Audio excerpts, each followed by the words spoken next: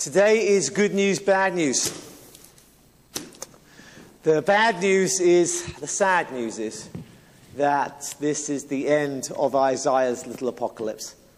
And it's one of those sections that's really surprised me in Isaiah. It's been absolute fun. I mean, it's been wonderful going through it, seeing the parallels in Revelation, seeing the parallels elsewhere in Scripture, seeing how Isaiah develops even within these chapters. It's been so much more fruitful than I had anticipated coming into it. Isaiah has just been this gift that keeps giving, from my perspective. Just keeps surprising me. The depth, the thoroughness, the progressive revelation, the harmonizing with the rest of Scripture, not it harmonizing with what's come before, and also later authors then using it. The whole thing has been brilliant. So it's a bit of a sad thing that tonight we come to the end of chapter 27 and the end of Isaiah's little apocalypse. The good news, however, is that we still have 38 chapters to go. So Isaiah ain't going to stop giving anytime soon. It's going to keep on going. So, and I feel honored and blessed to be able to teach Isaiah. I've found this book to be life-changing. It's not like it's going to say something about anger or something about pride that I didn't already know, but just seeing the depth and the breadth of Scripture just unfolding week by week is to me so valuable. And I think it changes us. I really do. I think that, here we are and we end up teaching about the restoration of Israel, the destruction of Israel's enemies, the return of Christ, and all of these things. And they're not things that impact our life now. And yet, I believe it does impact our life now, just being in the Word, doing this, that we do. So anyway, just a few of my thoughts going in. Let's pray, and we'll get into tonight's passage. Father, I pray that as we come now again to Isaiah, as we conclude their little apocalypse, bless our time tonight, Lord. May it be fruitful. May we again be reminded of the truthfulness of your word. And may we see your character shine forth once again. Thank you for the blessings that you've already given us in this book, in this section of this book. And Lord, we anticipate so many more blessings in the 38 chapters to come. But bless us tonight, we pray, and glorify your name through the preaching of your word. Amen. Amen, amen, amen. Okay, so we are in the end of chapter 27. Last time, having spent a week dealing with Leviathan the week before that, in verse 1. Last week we looked at the Song of the Vineyard, part 2, as it were, and we saw the glorious conclusion of that and how God is going to restore Israel. And that really seems to be the theme as we conclude the little apocalypse. We've seen about Christ returning, we've seen the day, we've seen the day of the Lord, we've seen the judgment that's coming, we've seen God establishing his kingdom, we've seen the judgment of humans and of angels, and we've seen the destruction of Babylon and the enemies of God. And really now we've dealt with the end of Satan, we've dealt with the restoration of Israel, and that's really similar lines that we end up concluding with. We're picking up this week in verse 7. And verse 7 takes us back a little bit, just a little bit, in that it's talking again of the striking of Israel. But it's not like he's just jumping around in time. He's just spoken, remember context, about how, let me read to you again verse 6, how we concluded. In days to come, Jacob shall take root, Israel shall blossom and put forth shoots, and fill the whole world with fruit. Now again, so much of Isaiah is poetic. Most of your Bibles, in the way it's laid out, you'll see it's laid out in a poetic fashion like in the Psalms rather than straight prose. And so we have a lot of that Hebrew poetic parallelism that we're familiar with from the Psalms. Jacob is parallel to Israel, shall take root, parallels shall blossom and put forth shoots. But the result is the same. The result is that the whole world will be filled with fruit because of the restoring of Israel. That the restoration of Israel is not simply a blessing for Israel. The restoration of Israel is a blessing for the entire world. The whole world is going to have the fruit that comes from the restoration of Israel. So that's our context going in. And it's in that context, the restoration of Israel, the fruit that will come from the restoration of Israel. Remember that word fruit, it's going to become relevant. He's going to link to that in a minute. It is in that context, he says then in verse 7, has he struck them as he struck those who struck them? Or have they been slain as their slayers were slain? You can see the poetry there, can't you? It's the striking and the slaying, or the striking and the smiting, if you like. And the question is quite frankly this. Is Israel being punished? Has Israel been punished to the degree that the enemies of Israel have been punished? In other words, we see this theme throughout Isaiah. We've seen it, I know I've referenced it like 10 plus times. We've seen it again and again and again. That Israel is in sin, that God strikes Israel, that God uses the Gentile nations to strike Israel, and then God strikes the Gentile nations for them striking Israel. It's something that if you're going to have a logical approach, just makes no sense. It's just one of those things where you see the sovereignty of God and then the responsibility of man just going hand in hand with no contradiction as far as the biblical authors are concerned. That God punishes Israel, he strikes Israel through the striking through Gentile nations, and then those Gentile nations are struck. So the question, after seeing that so many times and seeing that specifically in Isaiah's little apocalypse, the question is this. Is the striking of other nations the same as the striking of Israel? Is the severity of one the same as the severity of the other? Has God dealt with his chosen people in simply the same way that he's dealt with other nations? And the answer to that question is found in verses 8 and following. And the answer, let me give you a quick spoiler here, is a definitive no. It's not the same. Verse 8 says this, measure, by exile you contended with them. Now, measure by measure is it's a very difficult word here. The NIV says by warfare. And it's one of those words, the word measure here, is a word that is very, very rare. And so no one's really that sure what it means. The Greek translation of the Hebrew Bible here talks about by means of warfare. That's why the NIV says by warfare. The Talmud, Aramaic writings of that day, they use this word to speak of an ephod, like a measurement. And therefore the concept of measuring.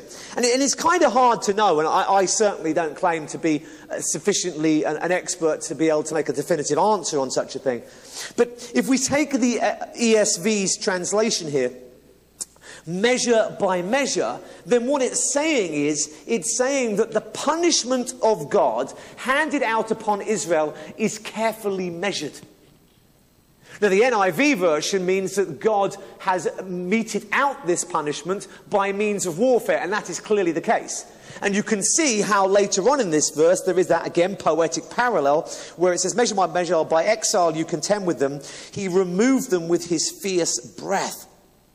And you can see how, the context is the other nations and what have you. You can see how that would fit and how that would make sense. Personally, from what I have read, I think that the argument of measure is the slightly stronger argument. Slightly, not hugely, slightly stronger. But I do like the idea of this here. I think it fits better. The idea is that he's asked a question, and the question is, God has just poured out his wrath on the Gentile nations, and he's poured out his wrath on Israel. Is it the same thing? And the answer, I think, is no, because God has carefully measured out the punishment to Israel. He has taken them to a point, but no further. And that's something that Isaiah will repeat later on in this book. This idea of not breaking a bruised reed. This idea of punishment, but only to a limit, to a level. And why? Because they're his covenant people. And I take solace in that. The people of God, whether it's the Jewish people under covenant, under the Old Testament times, or whether it's us today, partakers of the New Covenant, who suffer in extraordinary ways. 1 Peter again and again spoke of this extent of the suffering that we go through. And I think it is worth remembering constantly that our sovereign God who loves us, though he might allow us to suffer, that it's always measured. Now, it's slightly different here, because this is not simply a disciplining of them. It is a punishing of them. It is a contending with them. It is a striking them. It is a slaying of them because of their sin. And we are not in that boat, because we are not children of wrath. We have been redeemed from the wrath of God. But nonetheless, it's good to know that when God deals with his people, he's in control, that there is a measure. He holds back. He doesn't take us to a point beyond which he wants us to come to. That his sovereign hand holds back everybody. In the same way that when we look in Job chapter 1 and we see God saying to Satan, hey, have you seen my servant Job? And the same, on the one hand, that should strike the fear of God into us. Hey, demons, have you seen my servant Anthony? It's like, Lord, please, no. I'm sure I'm not good enough for such a thing to happen, but no, please. Like Peter, you know. Satan has asked to sift you like wheat. And you said, you know, there's all of that. That's scary. But at the same point, there's comfort there, isn't there? That God says, you can do this, but not that. You can go this far, but no further. You have this much power, but no more. That he is always in control.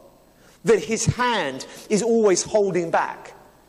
That his love is seen even in the extent of his punishment. And so, the answer to the question of verse 7 is that the Jewish suffering is not the same as the Gentile suffering, and that it is measured. But nonetheless, by exile, you contend with them. You contended with them. In other words, the people have found their striking, their slaying by God in the form of exile. Now, understand this very clearly.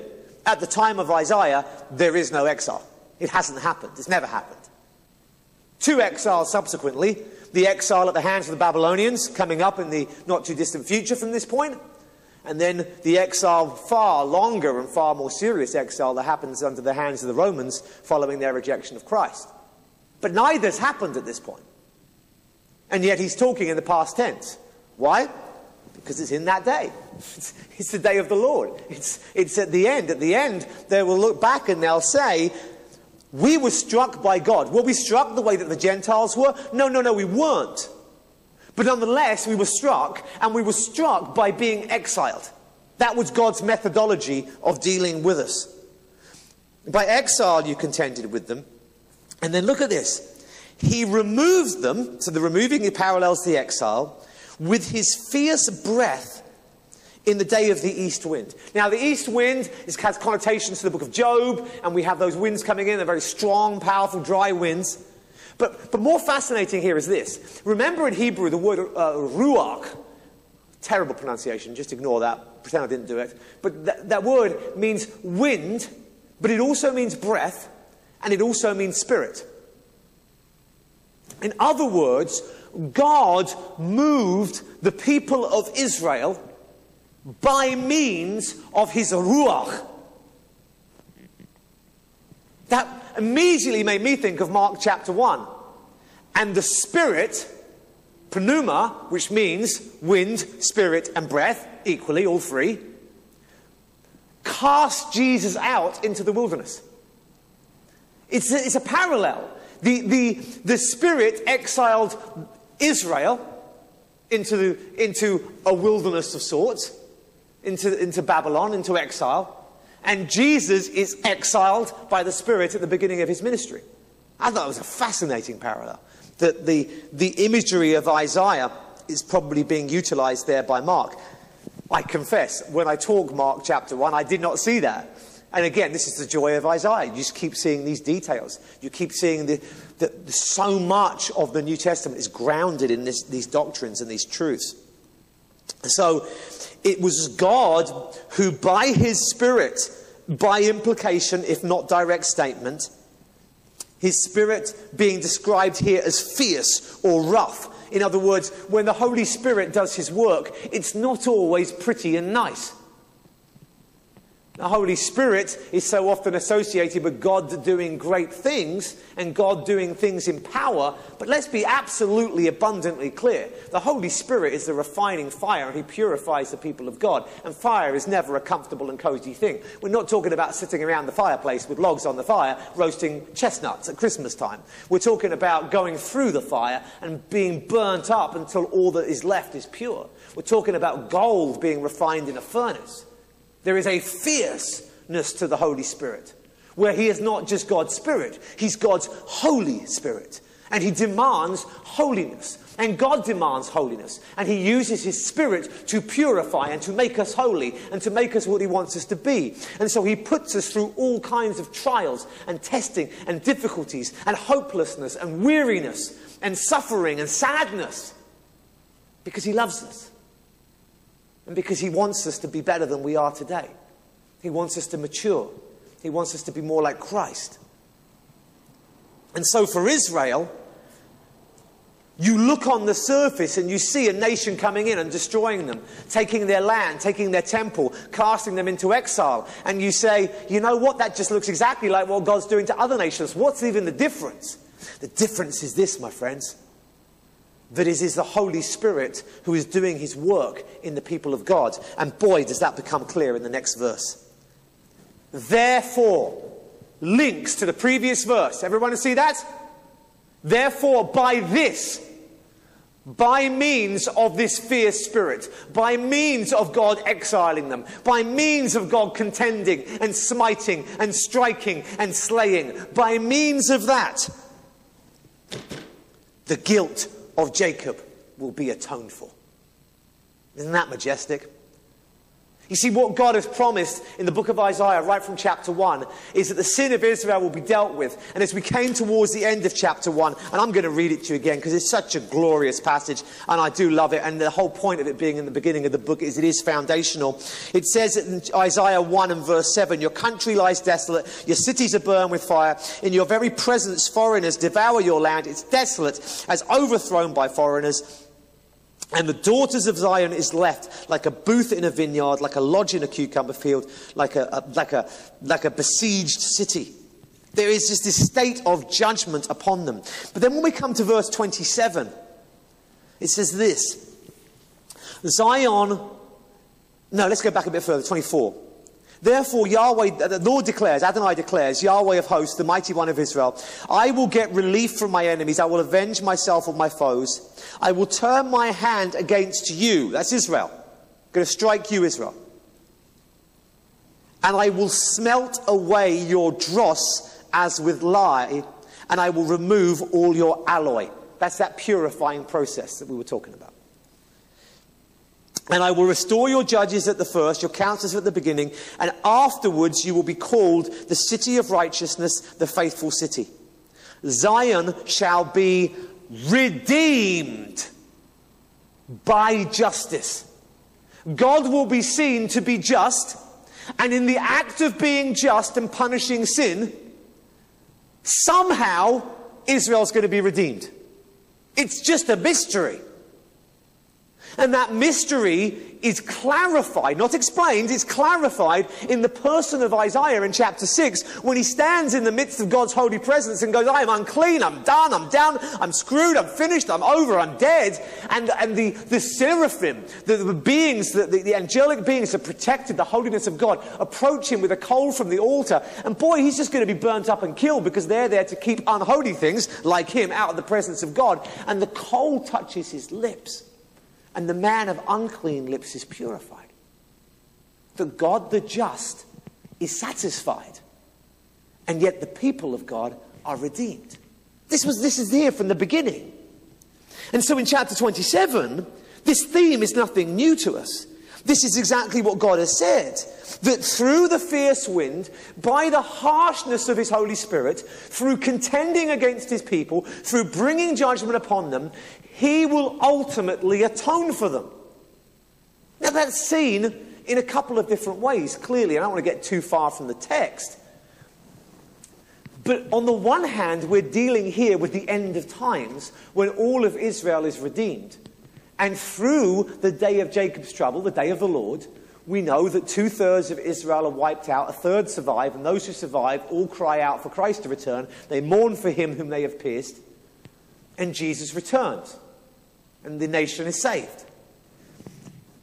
And it's only through the pruning of the nation, the purifying of the nation, the removing of the 2/3, that the nation is ultimately saved and the sin is removed from their midst. It had to happen that way. But secondly, there was one Jew who stood for all of Israel when he went through the fire, suffered at the hands of God to atone for all of his people. And this is the journey that Isaiah is taking us on. He's introduced that man. He is man, he's God. He's a baby born to a virgin, and yet he's mighty God, wonderful counselor, Prince of Peace. And this story is going to develop. Isaiah is taking us on a journey. So here we have the atoning of the sin of Israel, but it has to come through judgment. There's no other way.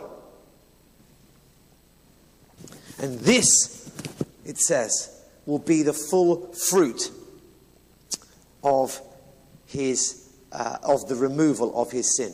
Do you see the word fruit there? You see the connection with last week's sermon? Israel's fruit will fill the whole world. And this is the fruit, the removal of his sin. How does Israel impact the entire world? Because Israel, through their removal of their sin, brings about a redemption that impacts the entire world. Atonement for sin is dealt with. They being purified makes them this holy nation they were always supposed to be. The kingdom can only happen once that nation has been purified. The fruit comes from the removal of Jacob's sin. And by the way, isn't it interesting that we have the word contending in verse 8? By exile you have contended with them. God has contended, struggled, fought, and the result is fruit to Jacob. Does that not make you think of Genesis and Jacob wrestling with God? Jacob contending, fighting. God's contending with Jacob. And Jacob says, I'm not letting go till I get a blessing. Intertextuality, my friends. That God says, you know what? There's something right about that. That just as Jacob contended with me until he received his blessing, so the nation I will contend with until they get their fruit. That's a direct parallel, and I think a very deliberate allusion.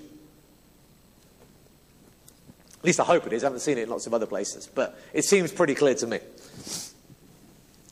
And this is seen in the second half of verse 9, in the end of idolatry, when he makes all the stones of the altars like chalk stones crushed to pieces. Altars would be made with very strong stone, very strong and valuable stone, but they're going to become like chalk. They're just going to crumble up to pieces. They will be utterly destroyed. No Asherim or incense altars will remain standing. That's the wood in parallel to the stone that has been so central to Isaiah's symbolism since the very first chapters. That these articles, artifacts, images of idolatry will all be crushed and destroyed.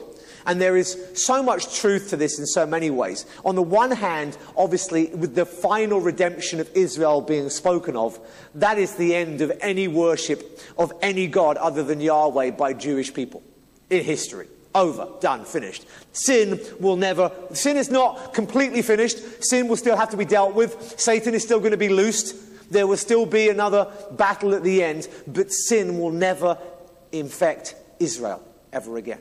They will be redeemed. They will be holy. And so idolatry will come to an end. But I'm reminded that in another sense as well, with the first exile by the Babylonians into Babylon, that really effectively ended idolatry as a problem for Israel. I mean, let's be frank, Israel is still an idolatrous nation in a broad sense. They still are seeking to worship someone other than God. They have rejected the true God who has made God known, Jesus Christ. And so there is a sense, in a broad sense, in which they're idolatrous. But as a nation, they never sat down and worshipped the gods of other nations again once they returned from Babylon. It kind of, in the more literal sense of idolatry, that problem was resolved by exile. And so the idolatry was removed by the first exile, and the second exile, ultimately, when all things are wrapped up, will bring to an end all forms of idolatry. Now, then we come to verse 10. And really there's been two main themes as we go through these 4 chapters of the little apocalypse of Isaiah. There has been the end of Israel and the restoration of Israel, God's wrapping up of things with Israel and what have you. But there's also been a constant repetition of the judging of Babylon. And at this point, when we see the expression fortified city, we don't need to be told who or what that is. He's repeated that phrase multiple times in these chapters, and it's been very clear as he's dealt with Babylon going all the way back to chapter 13 and subsequent. We now know who the fortified city is. This is the city of Babylon. And with this restoration of Israel, there is, as he concludes, as we've seen already, there is the judging of Babylon. And as always with Isaiah, we're going to see things he's already told us with a little bit more clarity and a little bit more detail. So let's have a look. Fortified city is solitary, stands alone. It's a habitation deserted and forsaken. No one is living there. We've already seen in Isaiah that Babylon in the kingdom will stand as a place of burning and smoke and judgment right through the 1,000-year kingdom. That it will be there as a testament to the judgment of God against them. And so it is deserted and forsaken like the wilderness. We've seen constant references to Babylon, going back to the chapters 13 and 14, to Babylon after being judged, being like a wilderness, and the animals of the wilderness living within them. Why? Because the wilderness animals were always symbolic of demons. And I do believe that there will literally be a prison for demons. Demons have been cast out of the heavenly realm. They are not allowed back to the heavenly realm. They are kept in a pit, and after the time of tribulation, after the time of the day of the Lord, many of them will be imprisoned in Babylon. It will essentially be a demon prison for the kingdom. And I'm not convinced that when it talks about calves grazing, that is any sort of demonic reference. I don't see calves being used necessarily that way. Although, of course, there is the golden calf, and it is possible that the calf here, grazing, could be a reference to demons being there. Maybe it's nudging to that. That was certainly mentioned previously. But I think more literally, there will be no humans inhabiting Babylon. There will just be animals grazing. And it's going to lie down and strip its branches, like the deer that destroy woods and forests by taking off the bark. Animals will be grazing there, habiting there, but there will be barely anything for them, and they will have to, rather than have lush grass, they are going to have to strip the branches of the trees.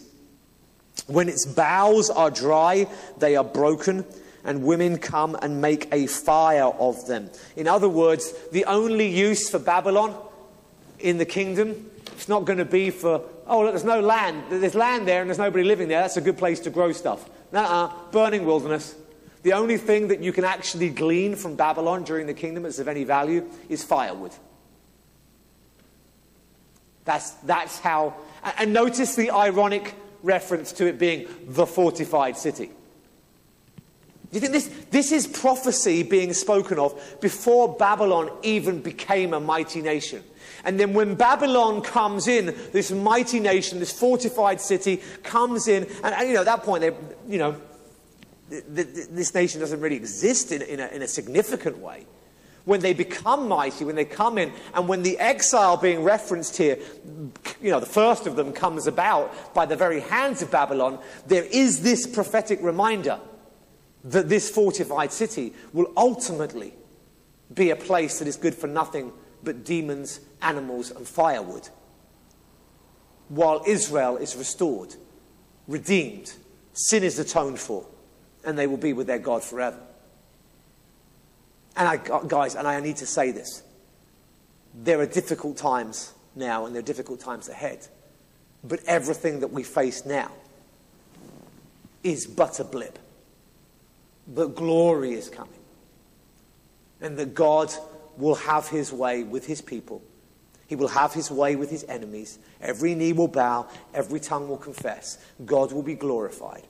And any trial, any tragedy, any heartache that happens now is just a blip in God's great plan.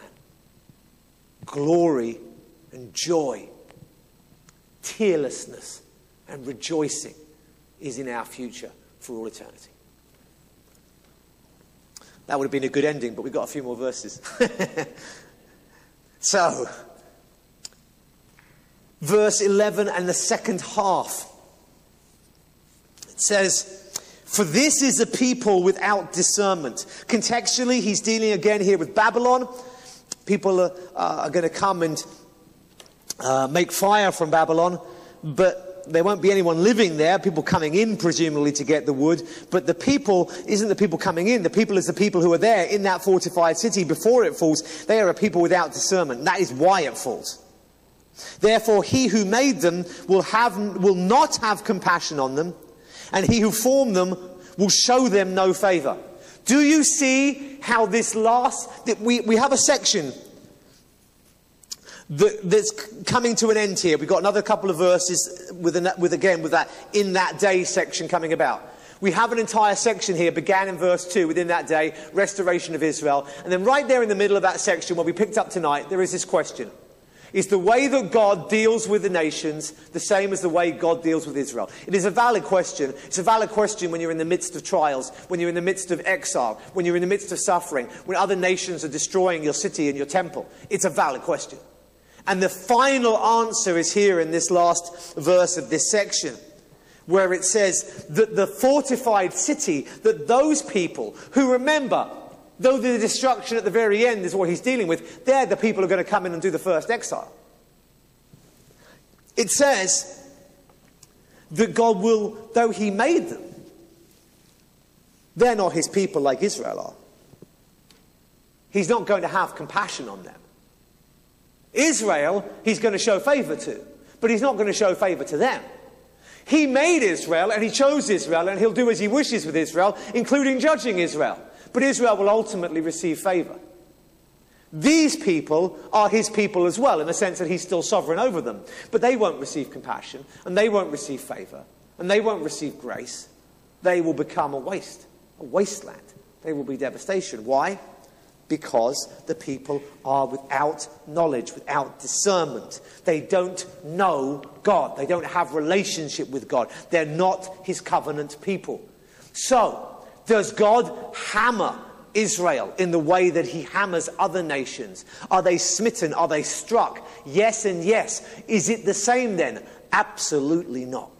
Because God will ultimately have favour on them in a way that he will not with other nations. We got to hear this message, guys. You may suffer in this life like no other, but the favour is coming. The compassion is there for you. And there may be people like that rich man who dies along with his neighbour Lazarus in Luke's Gospel. And he has everything that this life has to offer, but at the end there is nothing but flames. No compassion, no favour. As we keep saying with regards to the false teachers, we don't want our best life now. We want the life that's to come. And we want to suffer for the kingdom now, that the fruit may be greater for all eternity. And then in verse 12 and 13, this whole section comes to this glorious end. In that day, from the river Euphrates to the brook of Egypt. The Euphrates was a large river in the north. The brook of Egypt is down in the south. We are talking about right from the north up beyond Lebanon, right the way down to Egypt today. We're talking about boundaries that are clear, geographical boundaries. And let me just be very, very clear. This is intertextuality linking to the original promises of boundaries given to Abraham in Genesis 15. And these are boundaries that even in the absolute peak of Israel's power, that Israel never had the entirety of the land between these boundaries. Never. They were promised to Abraham and they were never given. Never, never, never. This will be the first time in history.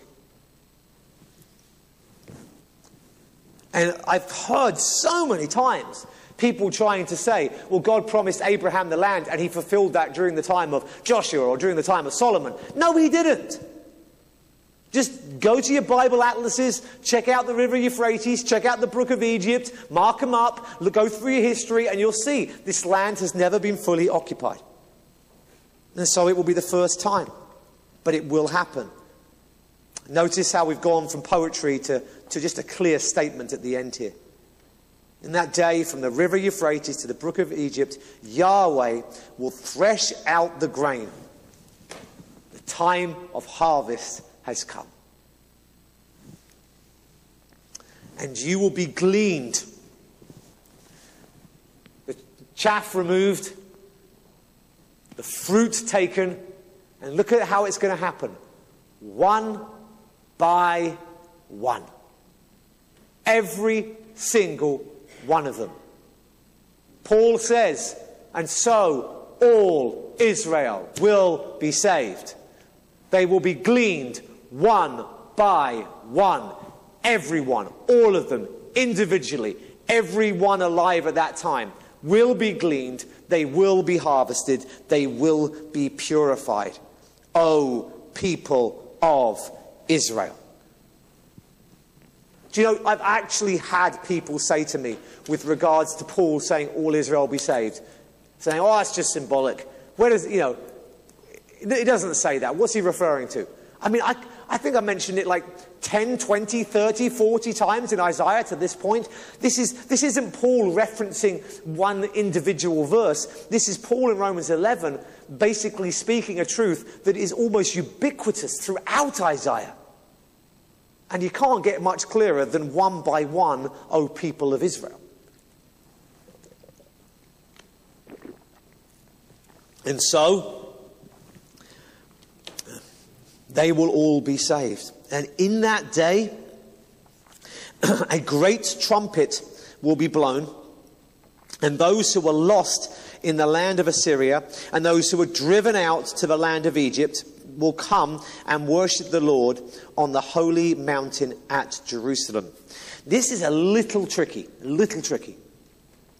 On the one hand, we know that because all of Israel is going to be restored and redeemed, that other nations will come and worship. And we've seen in the oracles to the nations that specifically the enemies of Israel that are Assyria and Egypt, that there will be a remnant. We specifically told there will be a remnant from those two nations. We saw that in the earlier chapters. Babylon, fortified city by comparison, there will be no remnant. Moab, Tyre, nope. But Assyria and Egypt will have a remnant of believers.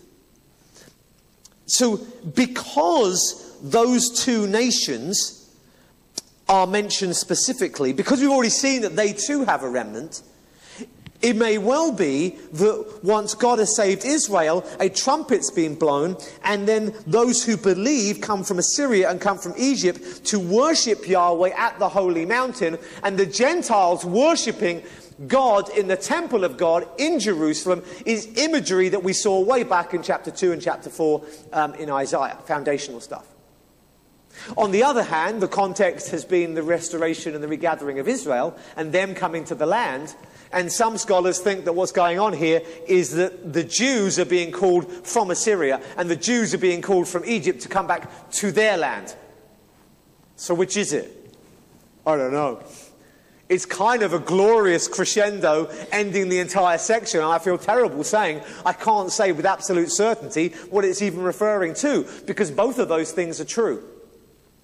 I pondered it a bit. My best guess, and I just want you to understand it is a guess, I don't think we can know for sure, but my best guess is that I think this is referring to Gentiles. I was tempted to say Israel because it's talking about his lost, and it's talking about those who were driven out, and the driven out is referenced earlier on, that when they go into exile, they're driven out, they're removed, and certainly there's a link there that Israel's removed from the land and they come back. But I think that this is probably more likely, as it's a crescendo, the end of all things. The end of the end, the end of the day of the Lord. This is the apocalypse. This is what's going to happen. This is the stuff that's being revealed at the end. And what do we know? Isaiah has been very big on from the beginning, that Israel is restored, Israel is redeemed, and that Israel becomes a light. We've seen in this chapter how Israel, in being saved, provides fruit for the entire world. And then we have two nations that are highlighted here that we've already been told there is a remnant of believers that come from those nations. And when I put all that together, I think the weight is nudging towards this idea that this is kind of like an inclusio with the Song of the Vineyard, that this is the fruit of the vineyard. The whole earth is filled with the fruit of faithful Israel.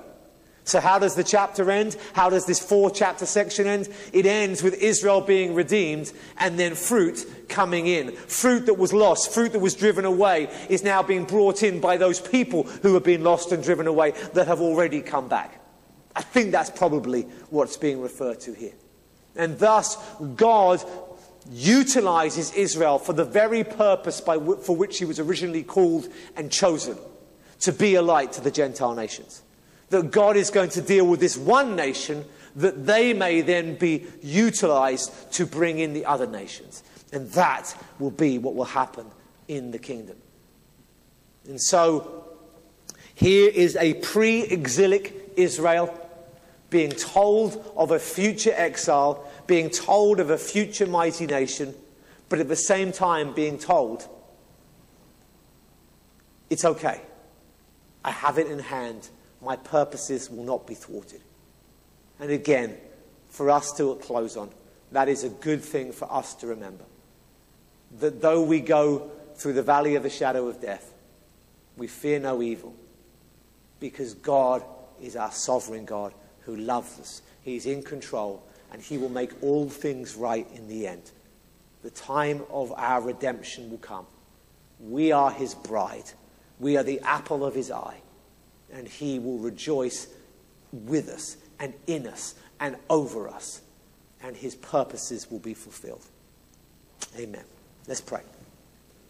Father, we thank you for your word, and we thank you for this magnificent section of Scripture. What a joy it's been. And I pray that as we press on now to this next section from chapter 28, that you would give us as much riches and as many jewels as we dig away in the coming chapters. May you be glorified as always in the teaching of your word.